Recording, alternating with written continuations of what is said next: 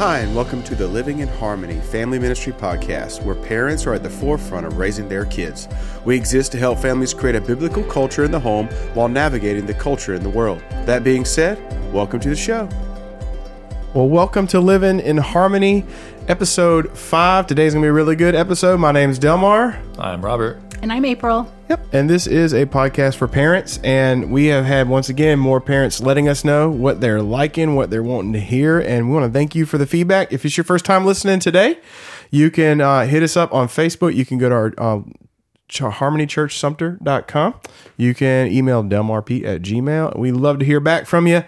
But that being said, before we get into it this week, what did we do last week in our families?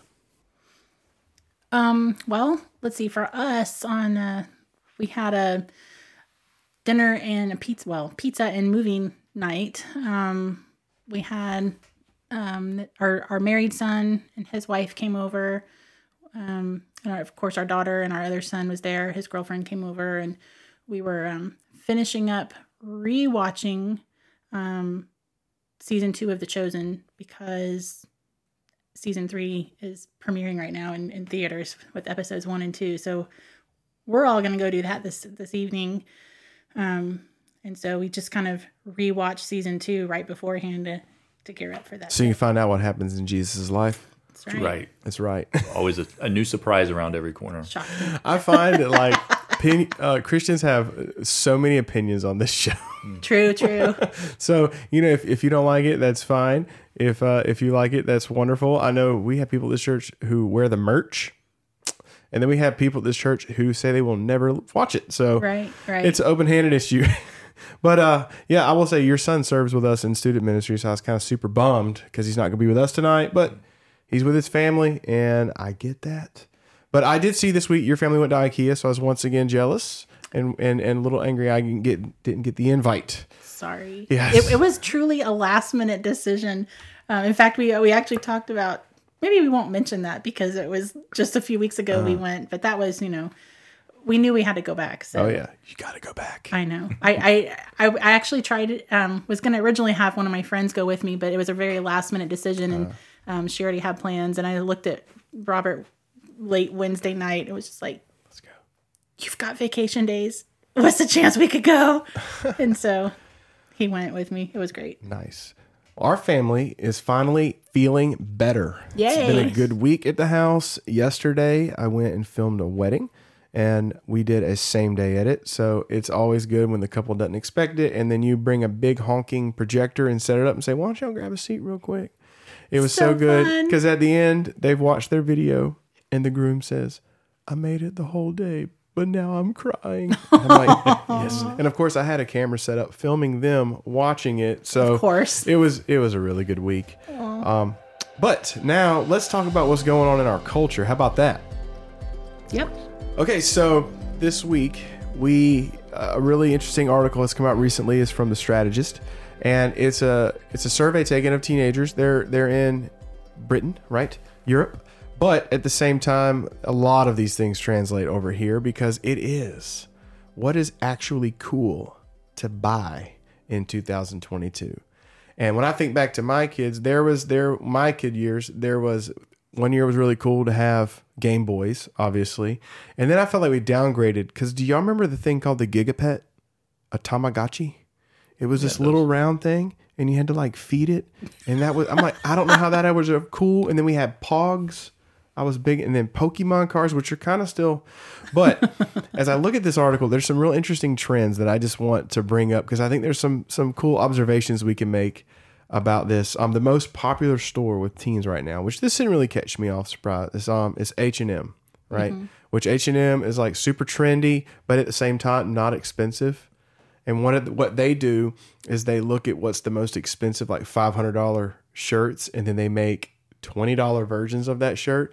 So it's I don't know, the Dollar General name brand, but it does look trendy. They don't last a long time, but if you think about it, if you're trying to wear what's trendy, you don't care about if it lasts a long time. True. It's actually a great marketing strategy. So that's the most popular store amongst teenagers. A couple things I was excited for was Nikes and Chucks are back in.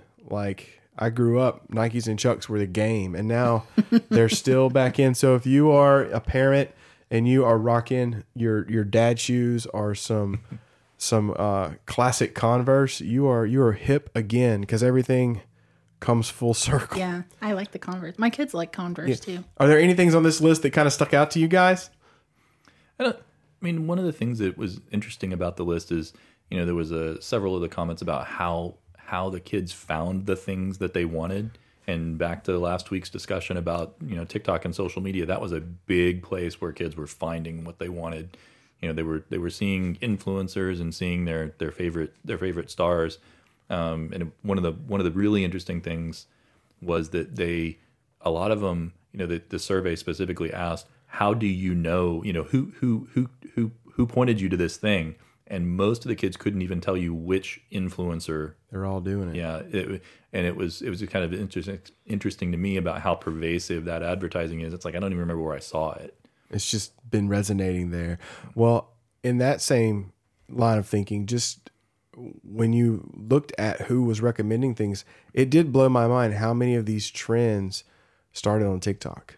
And then students will buy the thing and they're like, they'll review them on TikTok. These are my TikTok pants. That's what they call them because they found them on TikTok. And that's why what I find very interesting about our culture is it used to be, on this side of the pond and on the other side of the pond, it was vastly different. That's why when the Beatles came here, it was like, who are these? Like, what is this? But now it's just like this homogenous sameness. I mean, obviously there's nuance because different cultures have different variants, but it seems like everything's moving in the same direction culturally. Like the number one, even it used to be like US was Xbox, and then, Japan was PlayStation, and then, and Nintendo. But even now, like the number one thing that's on every kid's gaming list right now is PlayStation 5. That's by like not a little bit of margins. It's, when you're surveying thousands of students.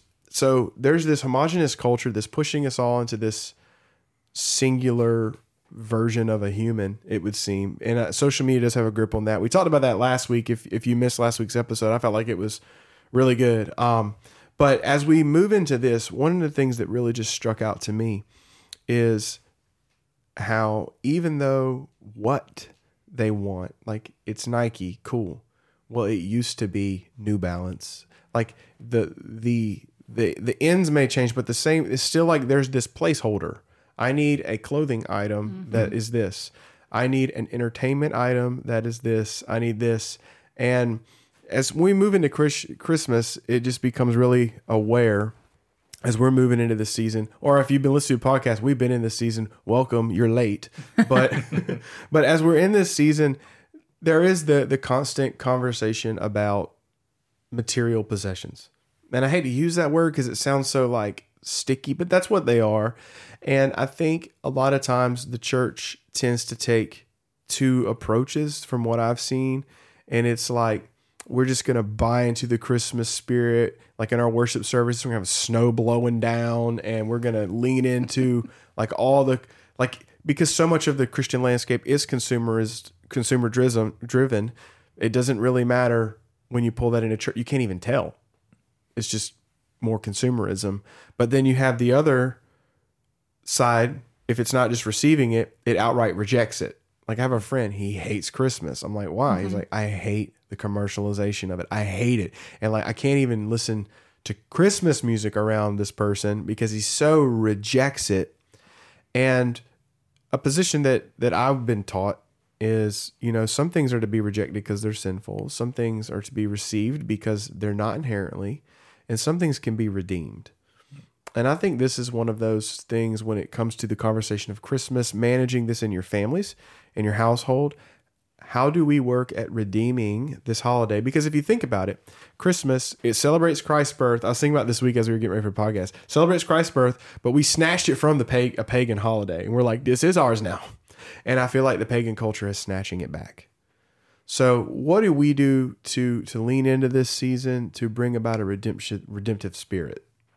I think one of the things that, as we get started, one of the things April brought out as we were thinking about this earlier was that this is not a one-size-fits-all for every family. Your family is in a particular place with whatever's going on, and so you'll think this through and come to a place with, and we'll probably talk about some details here in a minute, but it may look different than some other families are, and I think it's important to be okay with that, as a, like you said, an open-handed issue, to say this is something, how we celebrate, how we recognize and remember the birth of Christ and the beginning of God's redemptive story, or the beginning of the end of God's redemptive story, is less important than the fact that we remember it at all. Yeah, and I think that, like he said, it's not really a one size fits all, or one answer is right for everyone. And we know, as you were talking about your friend, I have, we know people who are on that end of, I guess, the spectrum with how, as Christians, to approach Christmas, who, like one of my friends was, saying it's just too over commercialized, and they don't even put up a tree. They don't really like to do gifts. They don't really want to come to the Christmas service. And it's not that they're opposed to,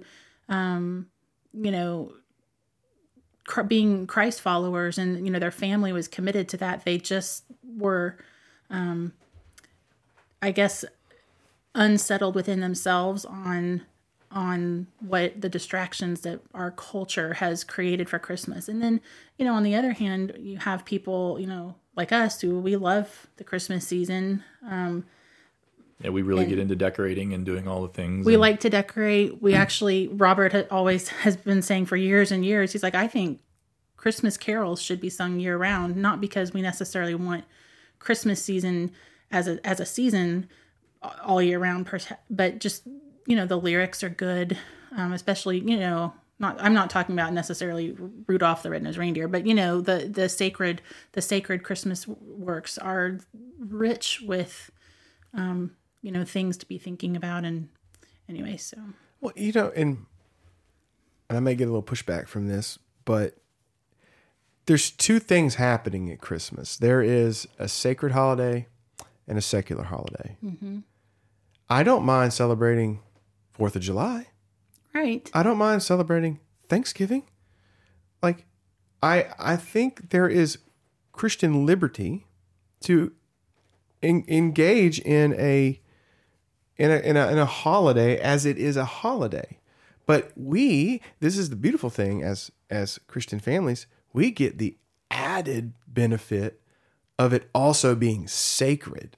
Like, right. It actually isn't, we have this holiday, but we get this flavor behind it that, like, it's a spice that makes it that much better. I agree. Yeah, so in that sense, you can, from that perspective, you can have the cookies and the carols and the fun and the snow and everything that goes along with that, but you still get the deeper meaning behind it, and you can step, behind that curtain or dive deeper and have that richer experience as well. Yeah, and I think if we're just like, well, they're taking it and commercializing it, it's a commercialization holiday, like in the secular space, right? Does that mean I have to give my heart to that and pursue that? No. Mm-mm. I like Christmas trees and lights. And the reality is, literally every holiday is commercialized. So if you're going to say that about one, then, you might as well write off all of them. Yeah. And we were talking about this before the podcast. How many churches today are commercialized? We're not advocating for that. We're saying that, like, this is just, it's permeated everywhere. We need to be conscious of how we're handling that. Do any of you have any particular, like,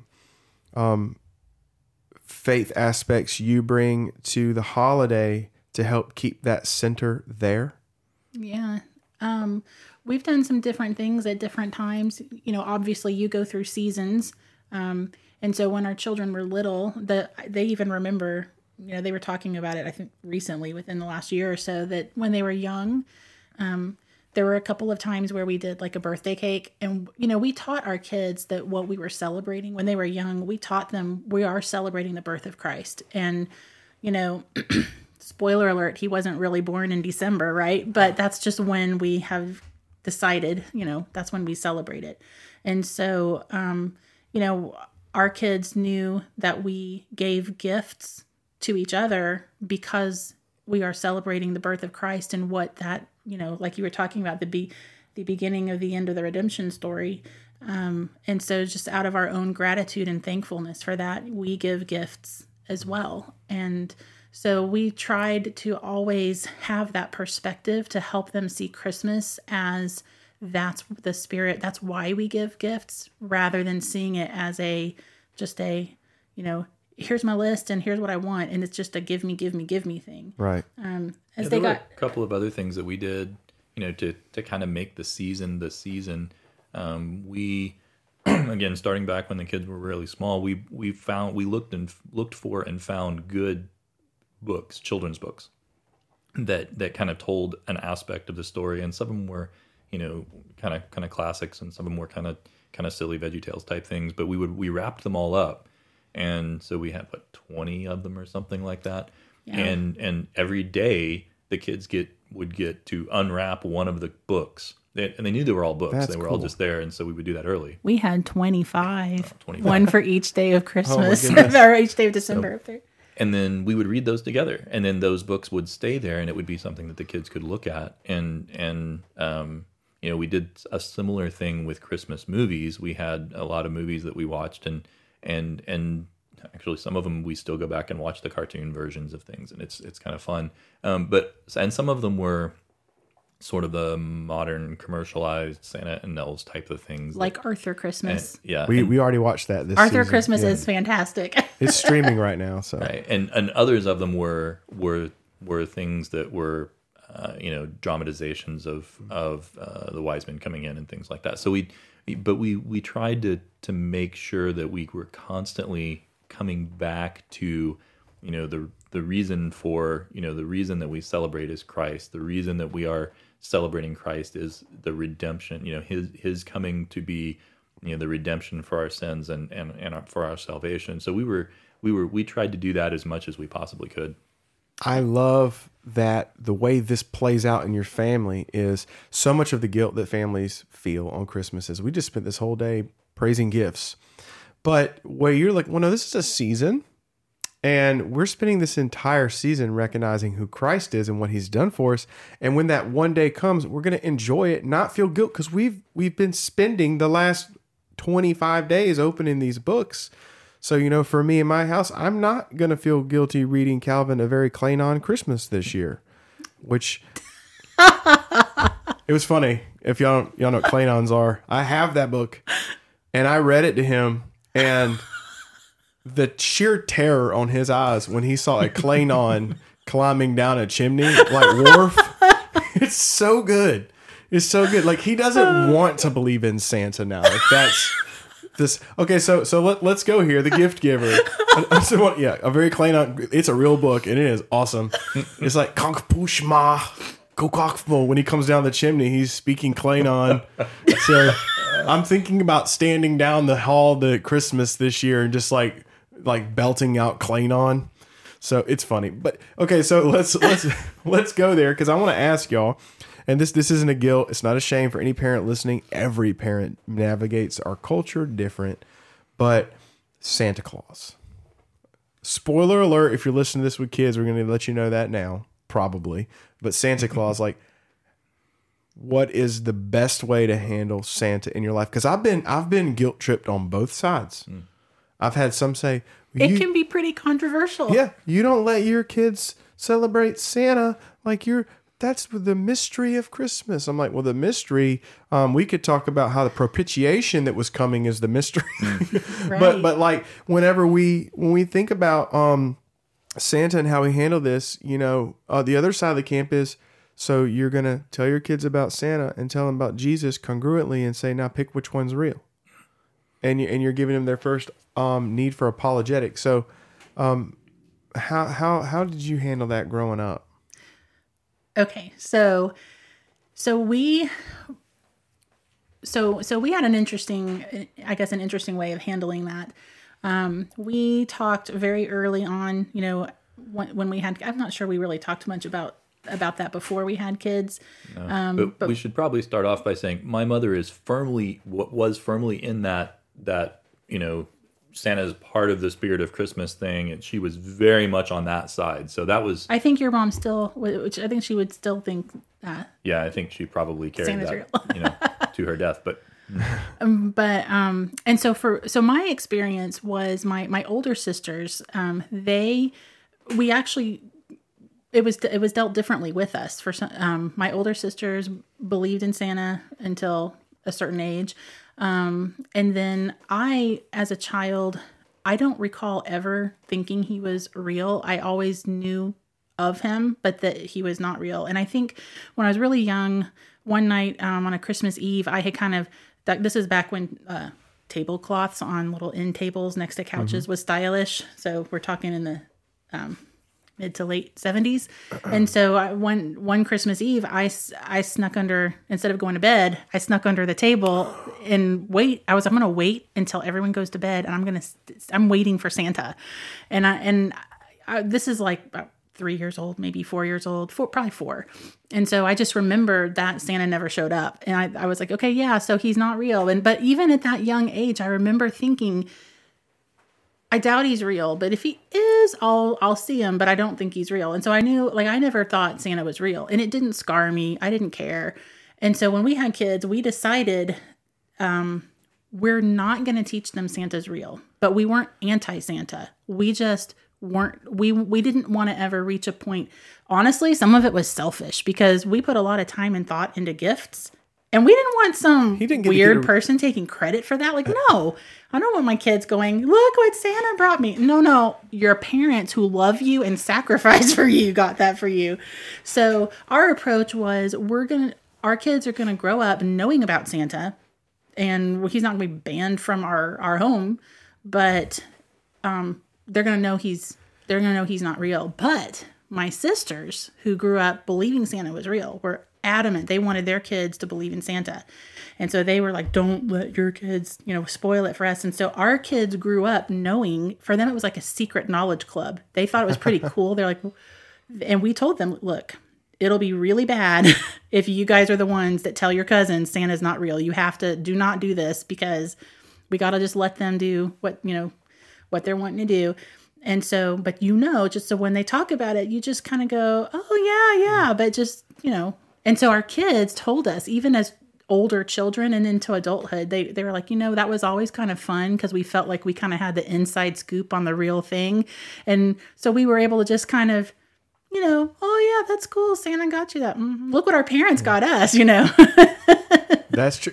That's our oldest just started doing the whole Santa's not real, and we're having to tell him, hey, you can't don't spoil it. Don't go tell somebody at church that, because I don't know how they're raising their families. But, there again, there's different ways to play it. There's the one, I have one family member, they set up a camera one time, and the father dressed up as Santa came in, pretended to be Santa. They watched the tape the next day. Then you got these older kids, like, vehemently trying to convince their peers at school Santa was real. Look, I mean, it did not help them. It's like, okay, at some point you're going from like, okay, there's a little to you're lying, and you're like, it was a little much, And I think there's different ways to manage it. All in with Santa, no Santa. In our house, my kids if they ask me if Santa's real, like, I don't know if I can lie. Right. First of all, I'd have to violate God's word. Then I have to violate my conscience. So, like, when my kid asked me, but you don't also have to ruin Christmas and talk about the horrible culture that we live in, son. Like, he's 5. The way I told my kids, like, listen, Christmas morning is when we get together as a family, we have a good time, and we like to pretend that Santa came. And that way they still have this, because imaginary friends are real for kids. Right. Well, and playing games like that is fun. And like for us, again, our kids enjoyed the game of it, and knowing that other people, they knew rules of the game that other kids didn't know, and they really enjoyed that aspect of it. Yeah. And I think, like, the big takeaway for me is this is an extremely personal question for families, but there are still biblical guidelines, right? There's still biblical, yes, how you manage Christmas, your own traditions, your everything, how you manage Santa. But we also know that Scripture's clear about,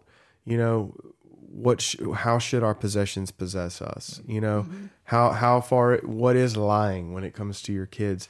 And when it comes to that, these are questions that you have to sit down with God and your conscience and answer. And this is the hard part, at least for what I've seen and experienced. Once you've seen that and you've experienced where God wants you, okay, because there's Christian liberty, I can't force that conviction on you. Right. And this is a great example of the kind of place where families can sit down, where husbands and wives can sit down and talk about these things and say, okay, what are the long-term, impacts if we go in one direction or another? It's one of those things that we continue to circle back to about being deliberate and intentional about where you're going.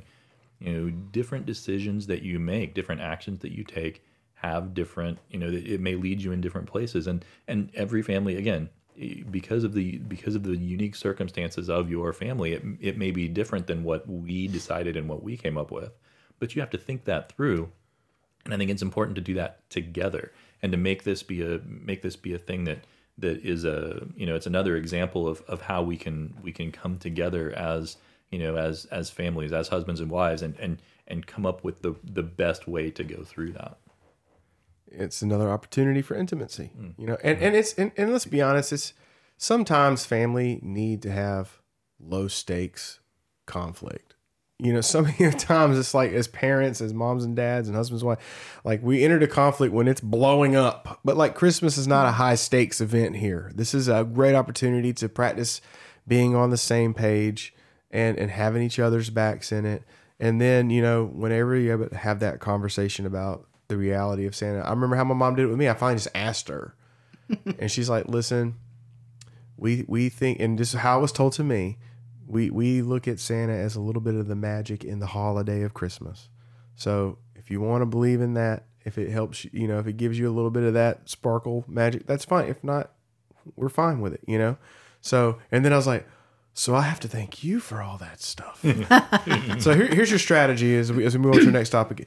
What I'm hearing is just make sure all the things they want are from you, and give really bad presents from Santa. I'm going to give my kids a leaf blower. I'm going to give them those new speakers I want for my computer.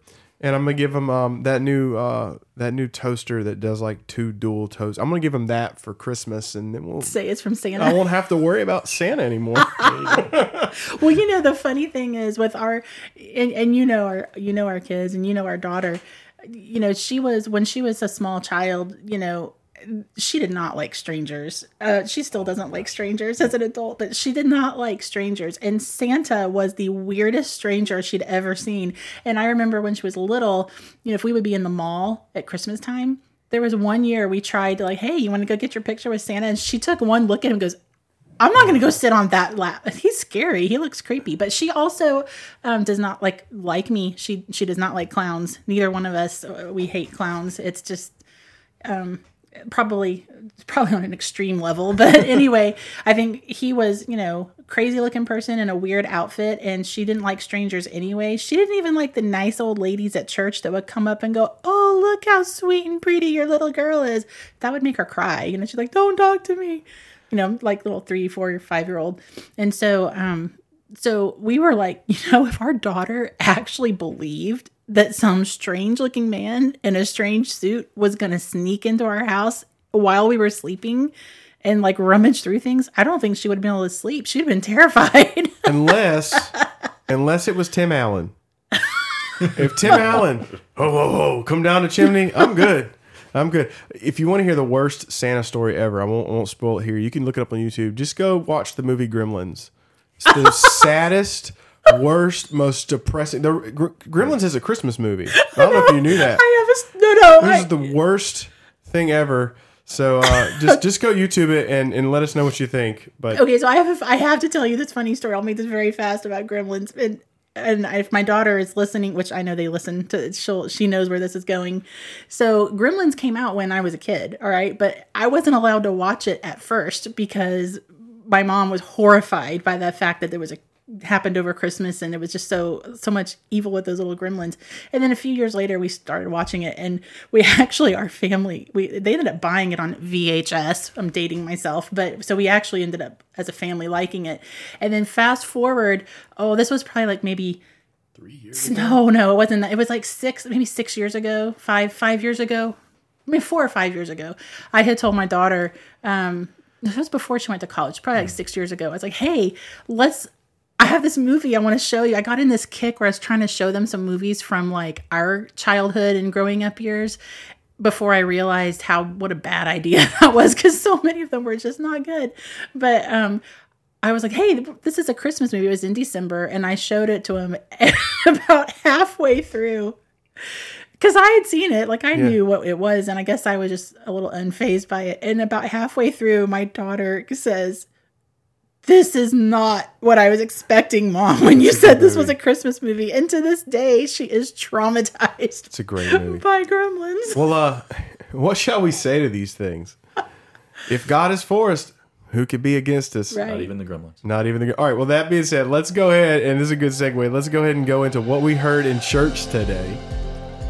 Today was awesome. Today was awesome. If today was a drug, I would be in prison right now because I would have taken it all. Yes. I would have taken it all. We were in Romans chapter 8. Oh my goodness. Pastor Dan brought it. I knew within the first 3 minutes when he drops, theology can help you with some of life's biggest problems. I'm like, I wrote in my notes, let's go. Yes. And he went, because every single one of those points was just dripping with everything we need as Christians, all the strength we need as parents who feel our failures, who feel like we have to fake it until we make it. Like, it's all in here. And let's just camp on that first statement for a second, right? We are so scared of the word theology, right? And it's very common to be in a conversation or to be with other Christians. It's like, I don't really want to be in that. I don't need that theology stuff. I just need Jesus. I don't need that theology. that is just theology. But Yeah, I know but that theology, I mean, the Greek theologos, right? It's the study of God. If you are a Christ follower, if you want to be like Christ, you want to be like the Son of God, to be more like God wants us to be, we have to study who God is. That is theology. And so, yeah, I really, really love that statement. That's like R.C. Sproul. Everyone's a theologian. You know, I mean, every one of our children are already theologians. Our role as parents is, are we just going to let them be horrible, heretical theologians, or are we going to let them be informed, godly theologians? We can't make them believe, but we can teach them what is true. And when we think about it in that way, that means every one of us as a parent in a role, like we're teachers, we're guiders, we're instructors because they are theologians, right? I mean, you think about it. What if your pastor, which I mean, I know some are gifted, but like this is why seminaries are so important. Because seminaries, like I know if a pastor came from said seminary, I know this is what they believe theologically. And the training is so important, or you just we start writing it ourselves. And whenever we do that, we find out we're often worse off than we started on this journey. And that's why when it comes to theology, it's something that is experienced, but it's also trained. Because if we don't train our kids in the way of righteousness and do what Scripture says, then they're going to dig up their own, which is oftentimes just old heresy. Like the deconstruction movement, which is going on right now, is a lot of people trying to find theology, and they're finding it in ancient, very reasonably sounded, killed versions of theology. No, that's, I mean, again, like you said, your kids are going to be theologians. They're going to, Scripture tells us we are going to worship something, right? There is this need that we have to follow and to worship, and we're going to worship something. And if we as parents don't train them to follow God, the true God, they're going to follow wealth. They're going to follow stuff, material things, like we just talked about in the previous segment. They're going to follow, fame or fortune or money. They're going to follow something and chase after something. So, we might as well train them in the right things to do. And as we were looking at this, I love how each one of these verses, he broke it down into, here's the problem being spoken about in the verse, and here's how it's resolved. And here's the theological reasons behind it.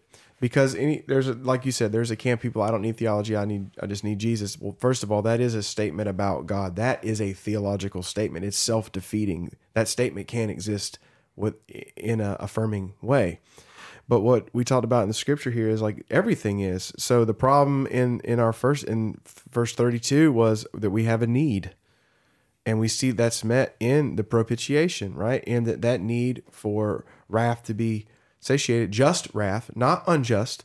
God is not evil for wanting goodness and for wanting to do away with wicked. There's nothing evil about wanting to do away with wickedness. Right. Nothing. Right. Anyone who would say that doing away with wickedness is evil, they themselves are struggling with evil. And then the second one was the accuser, who shall accuse us, right? And how that's met with us having justification. It's a legal term. If I've legally declared you guilty, any schmuck on the street can say you're guilty. It doesn't matter because the legal has already been set. And then he's talking about our guilt and how that's met with intercession, which I think this is what we talked about this maybe our first or second week on the podcast about how we really deal with guilt as parents. And how this is, I love his illustration. It's like hitting the refresh button over and over and over. I was really like, good. I'm going to save that. It's Christ hitting the refresh button on our justification over and over and over again. And then there's times where we feel separated, but the cure for that is a union, and how we have that union with God through Christ, by his Spirit. And then the last one is this isolation, how that's met with us being in communion. And one of the things I noticed is this is all 100% true in our walk, in our daily walk. All of these things play out in our family lives as well. All of them. Every family struggles at times with neediness, accusation, guilt, separation, and isolation. Absolutely. Yeah. And I think that as parents, you struggle with these things. Children struggle with these things. And it just kind of reminds me more, even as we were talking about, Christmas earlier, and the fact that different people sometimes choose different ways of handling it. And in the same way, this is just a reminder, again, in parenting and raising your kids, there are some things that are very, black and white, and there are certain ways where there is one right way, because this is the way God's word, points you. And then there are some things that, you talk about that Christian liberty that sometimes parents can be very critical of other families who maybe are doing something a little bit different. And I'm not talking about doing something different in a way that's really sinful and wrong, but just different. And it can really, I think, I don't know, you could maybe speak on dads and how dads feel about that. I know that a lot of moms sometimes feel inadequate, or they compare and they think I'm not as, they feel accused of shortcomings or things they may not do right. They feel guilty. They feel separated, and isolated. And it's just a good reminder that we need to always be looking and tapping into God's word, time with God, prayer. And also we need to be, offering grace to other families, other moms, and realize that, some people do things differently. And again, I always struggle when I mention that, because that can be taken the wrong way to mean the whole you do you mentality, right, which is, not, does not come from a place of truth. Yeah, I think there's a lot. There's so much wisdom and truth in what you just said. And, so just start from, my perspective as a dad, as a father. Yeah, we feel super inadequate. I can remember the terror when our first kid was born, and it's like, okay, time to go home. It's like, what do you mean time to go home? What do I do with this thing? You know, I have no idea what I'm doing right now. You know, how do I keep this other human alive that can't even? I'm so glad you had April. Yeah. So, but there's, you know, and I think that kind of thought carries through. I mean, every time you're in a situation, you know, we joke that our oldest kid is our experimental kid, right? Yeah, he grew up knowing he was the guinea pig. Yep. He wore that with pride. But you don't know. I mean, you don't know what you don't know what you're doing, and it's very, very easy to get overwhelmed by that. And I think for a lot of men, the result is to disengage and to sit back and to say, oh, okay, we'll just kind of let this thing go on autopilot. And I think that's really dangerous. And I think, you know, a passage like this gives us a bedrock and says, okay, I can come back and find some truth in here. I've got something I can grab hold of in those times. And as you're walking through those different things, you know, neediness and accusation and guilt and separation and isolation, you know, all of those are things that our kids, our families are struggling with right now. And you know, how many times has, you know, those of you that have kids who are old enough and has a kid come back from the park or from school or from somebody's house and so and so said this about me, and they're broken up because they were accused by something, right? You know, we were just talking about Christmas. Oh, I want this thing. I need this pair of shoes. I need this, you know, this new toy. You know, those are things. Those are places where we live, and these are every one of those opportunities every one of those situations is an opportunity to pour truth back into your kids and say, no, you don't need that PS5. It's really cool, and it would be nice to have, but you don't need that. You know, it doesn't define you. Yeah, it doesn't define you. Oh, identity, right? The thing he finished off with, man, that's huge in our culture today. You know, I identify with whatever. You know, your identity is found in Christ as a follower of God. Your identity is part of our family, and this is what we do. Your identity is tied up in the, you know, the larger community. You know, here at our church. Man, I was sitting in that this morning, just basking in. I've heard people say that, and it doesn't happen to me all that often, but just to sit there and sit and listen to everybody else singing over my shoulder. We happened to be in the second row today, so I could hear everybody behind me, and man, that was amazing. Just to sit and bask in the community that's there, and I think that goes back to this wisdom that's in here. You know, God has given us the things that we need. He has given us the truth that whatever comes against us, He's for us. Whatever comes against us, He will carry us through. You know, the tribulation, the distress, everything that is there, you know, He's already given us what we need to conquer it. And you have all of the encouragement you'll need in this text. As no matter what season your family's going through, these are universal truths. And one of the things that I think is healthy is we're supposed to return to this fountain, right? When we're dry. We're supposed to drink from it when we're not dry. Yeah. And when it comes to our own children, this is something that I just think is really helpful. It was taught to me. It's like when a problem is presenting itself in your family, it could be any of these things. My kid's been, one kid has accused another kid of hitting him. How many times does that happen when you have toddlers, right? When a problem presents itself, you can go in there and you could do a couple things. You can ignore it. What a lot of people I've seen do, I'm not bagging on it, but I've seen it. I've been under leadership that pretty much stopped here, and that is to psychoanalyze it. Well, this is your child's birth order, which means that they are going to be proclivity to this. And it's like, how about this? Before we go into psychotherapy and try to resolve it, one of the things I want to encourage you, parent, is find a theological root. Before you go to what the world has to say about how they think our minds work, right? How they think go to a theological root, because we know there's truth in that. Yes. You know, the other day we've had a problem in our house since the time changed. Our kids it's like it was like gremlins and they ate after midnight. I don't know. So I'm trying to get them to be Gizmo again. But I don't know. It's a time change thing. But finally, it reached its threshold this week. My middle just wouldn't stop. He threw something at his brothers in the evening. So I know he's tired. I know that's a thing. But then also I told him to stop. And he looked at me and he just, boom. Ooh. Yep, that outright rebellion that Yes. they know. Yeah, because that happens. see, his brother said, Delmar just threw something at me, right? So there's the accusation. So now I'm in as chief investigator, hope I don't mess this up, you know? He's holding it like it's proof that he threw this at me. It was a piece of metal. It wasn't like a ball, you know? And then I said, Delmar, don't you throw another thing. And then he threw the thing that was in his hands. Like, oh, he did it.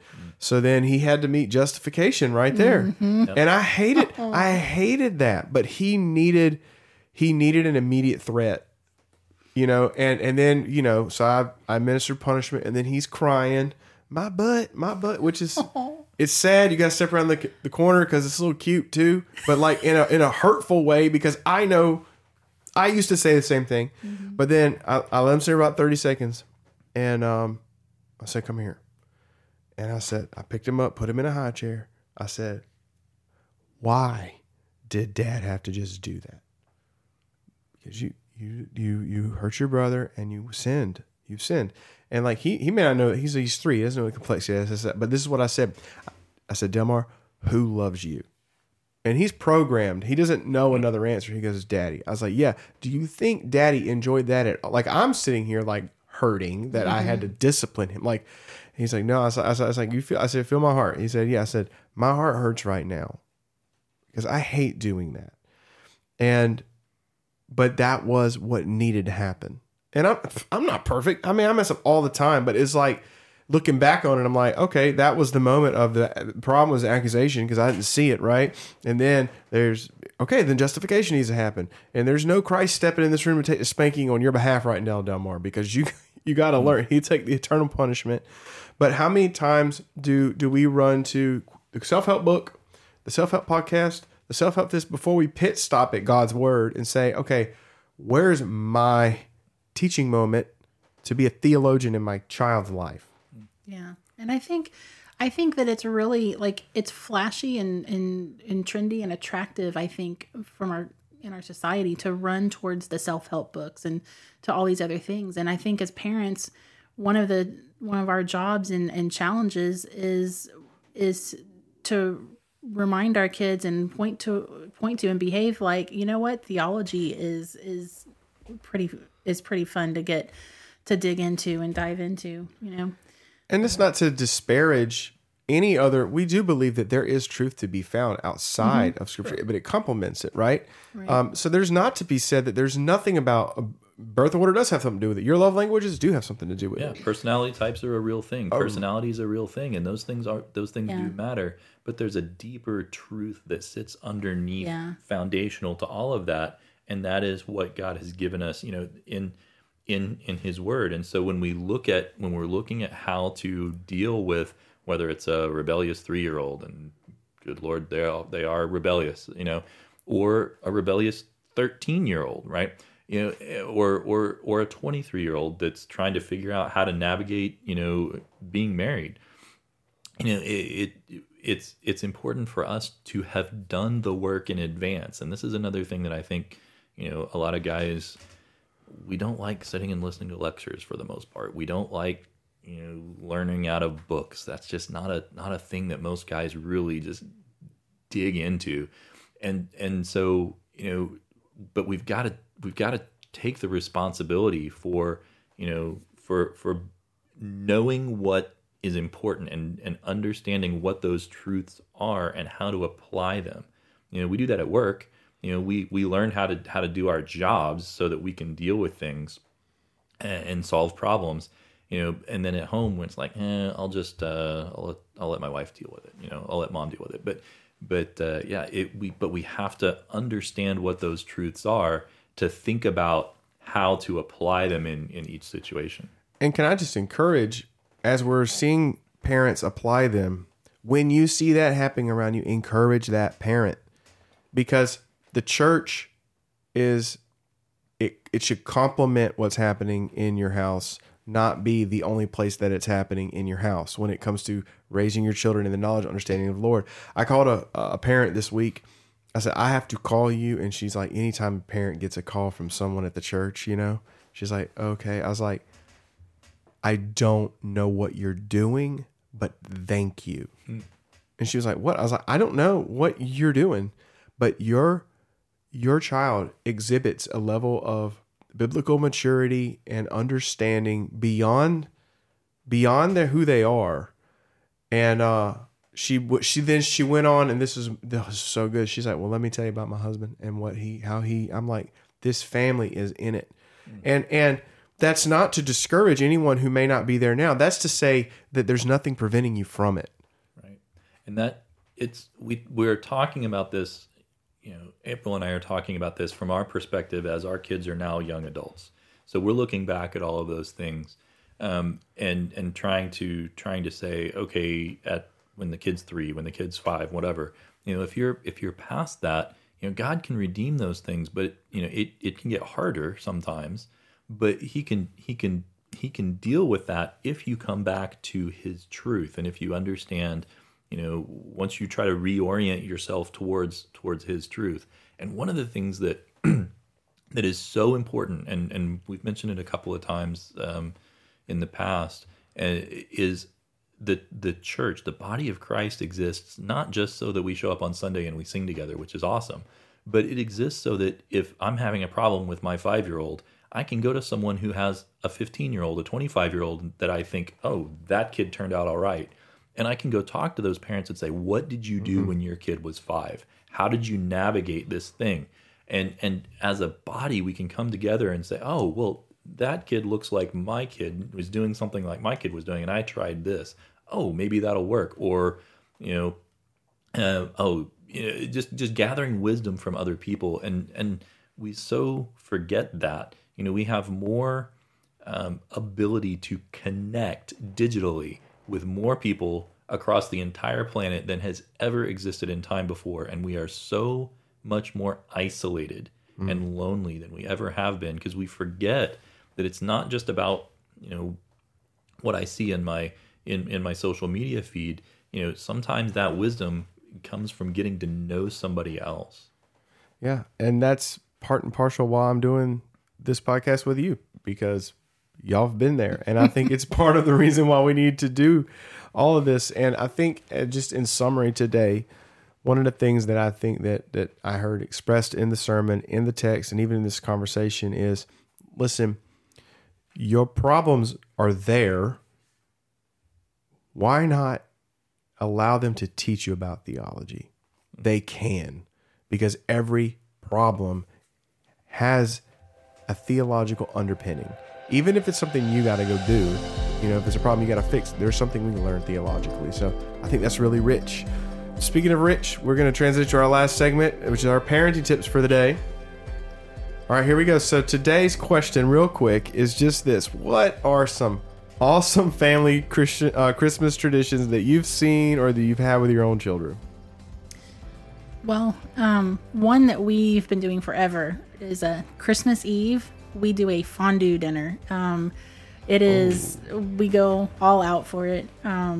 So kind of like the melting pot, but I don't know if anybody's ever been to the melting pot restaurant, but it's a fondue place. But that sounds awesome. We've been doing a fondue dinner. I remember being like 3 years old, 4 years old, doing fondue with my family. And so it's the same recipe it's like a cheese fondue with all kinds of different things that dip into it, different kinds of bread cubes and different kinds of meats and veggies and stuff. And then we do this chocolate dessert fondue.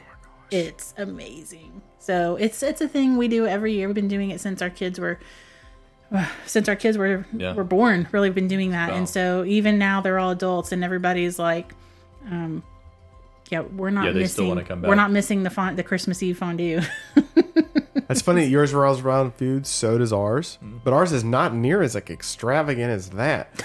Ours is my mother once a year. Since I can remember, she makes breakfast pizza.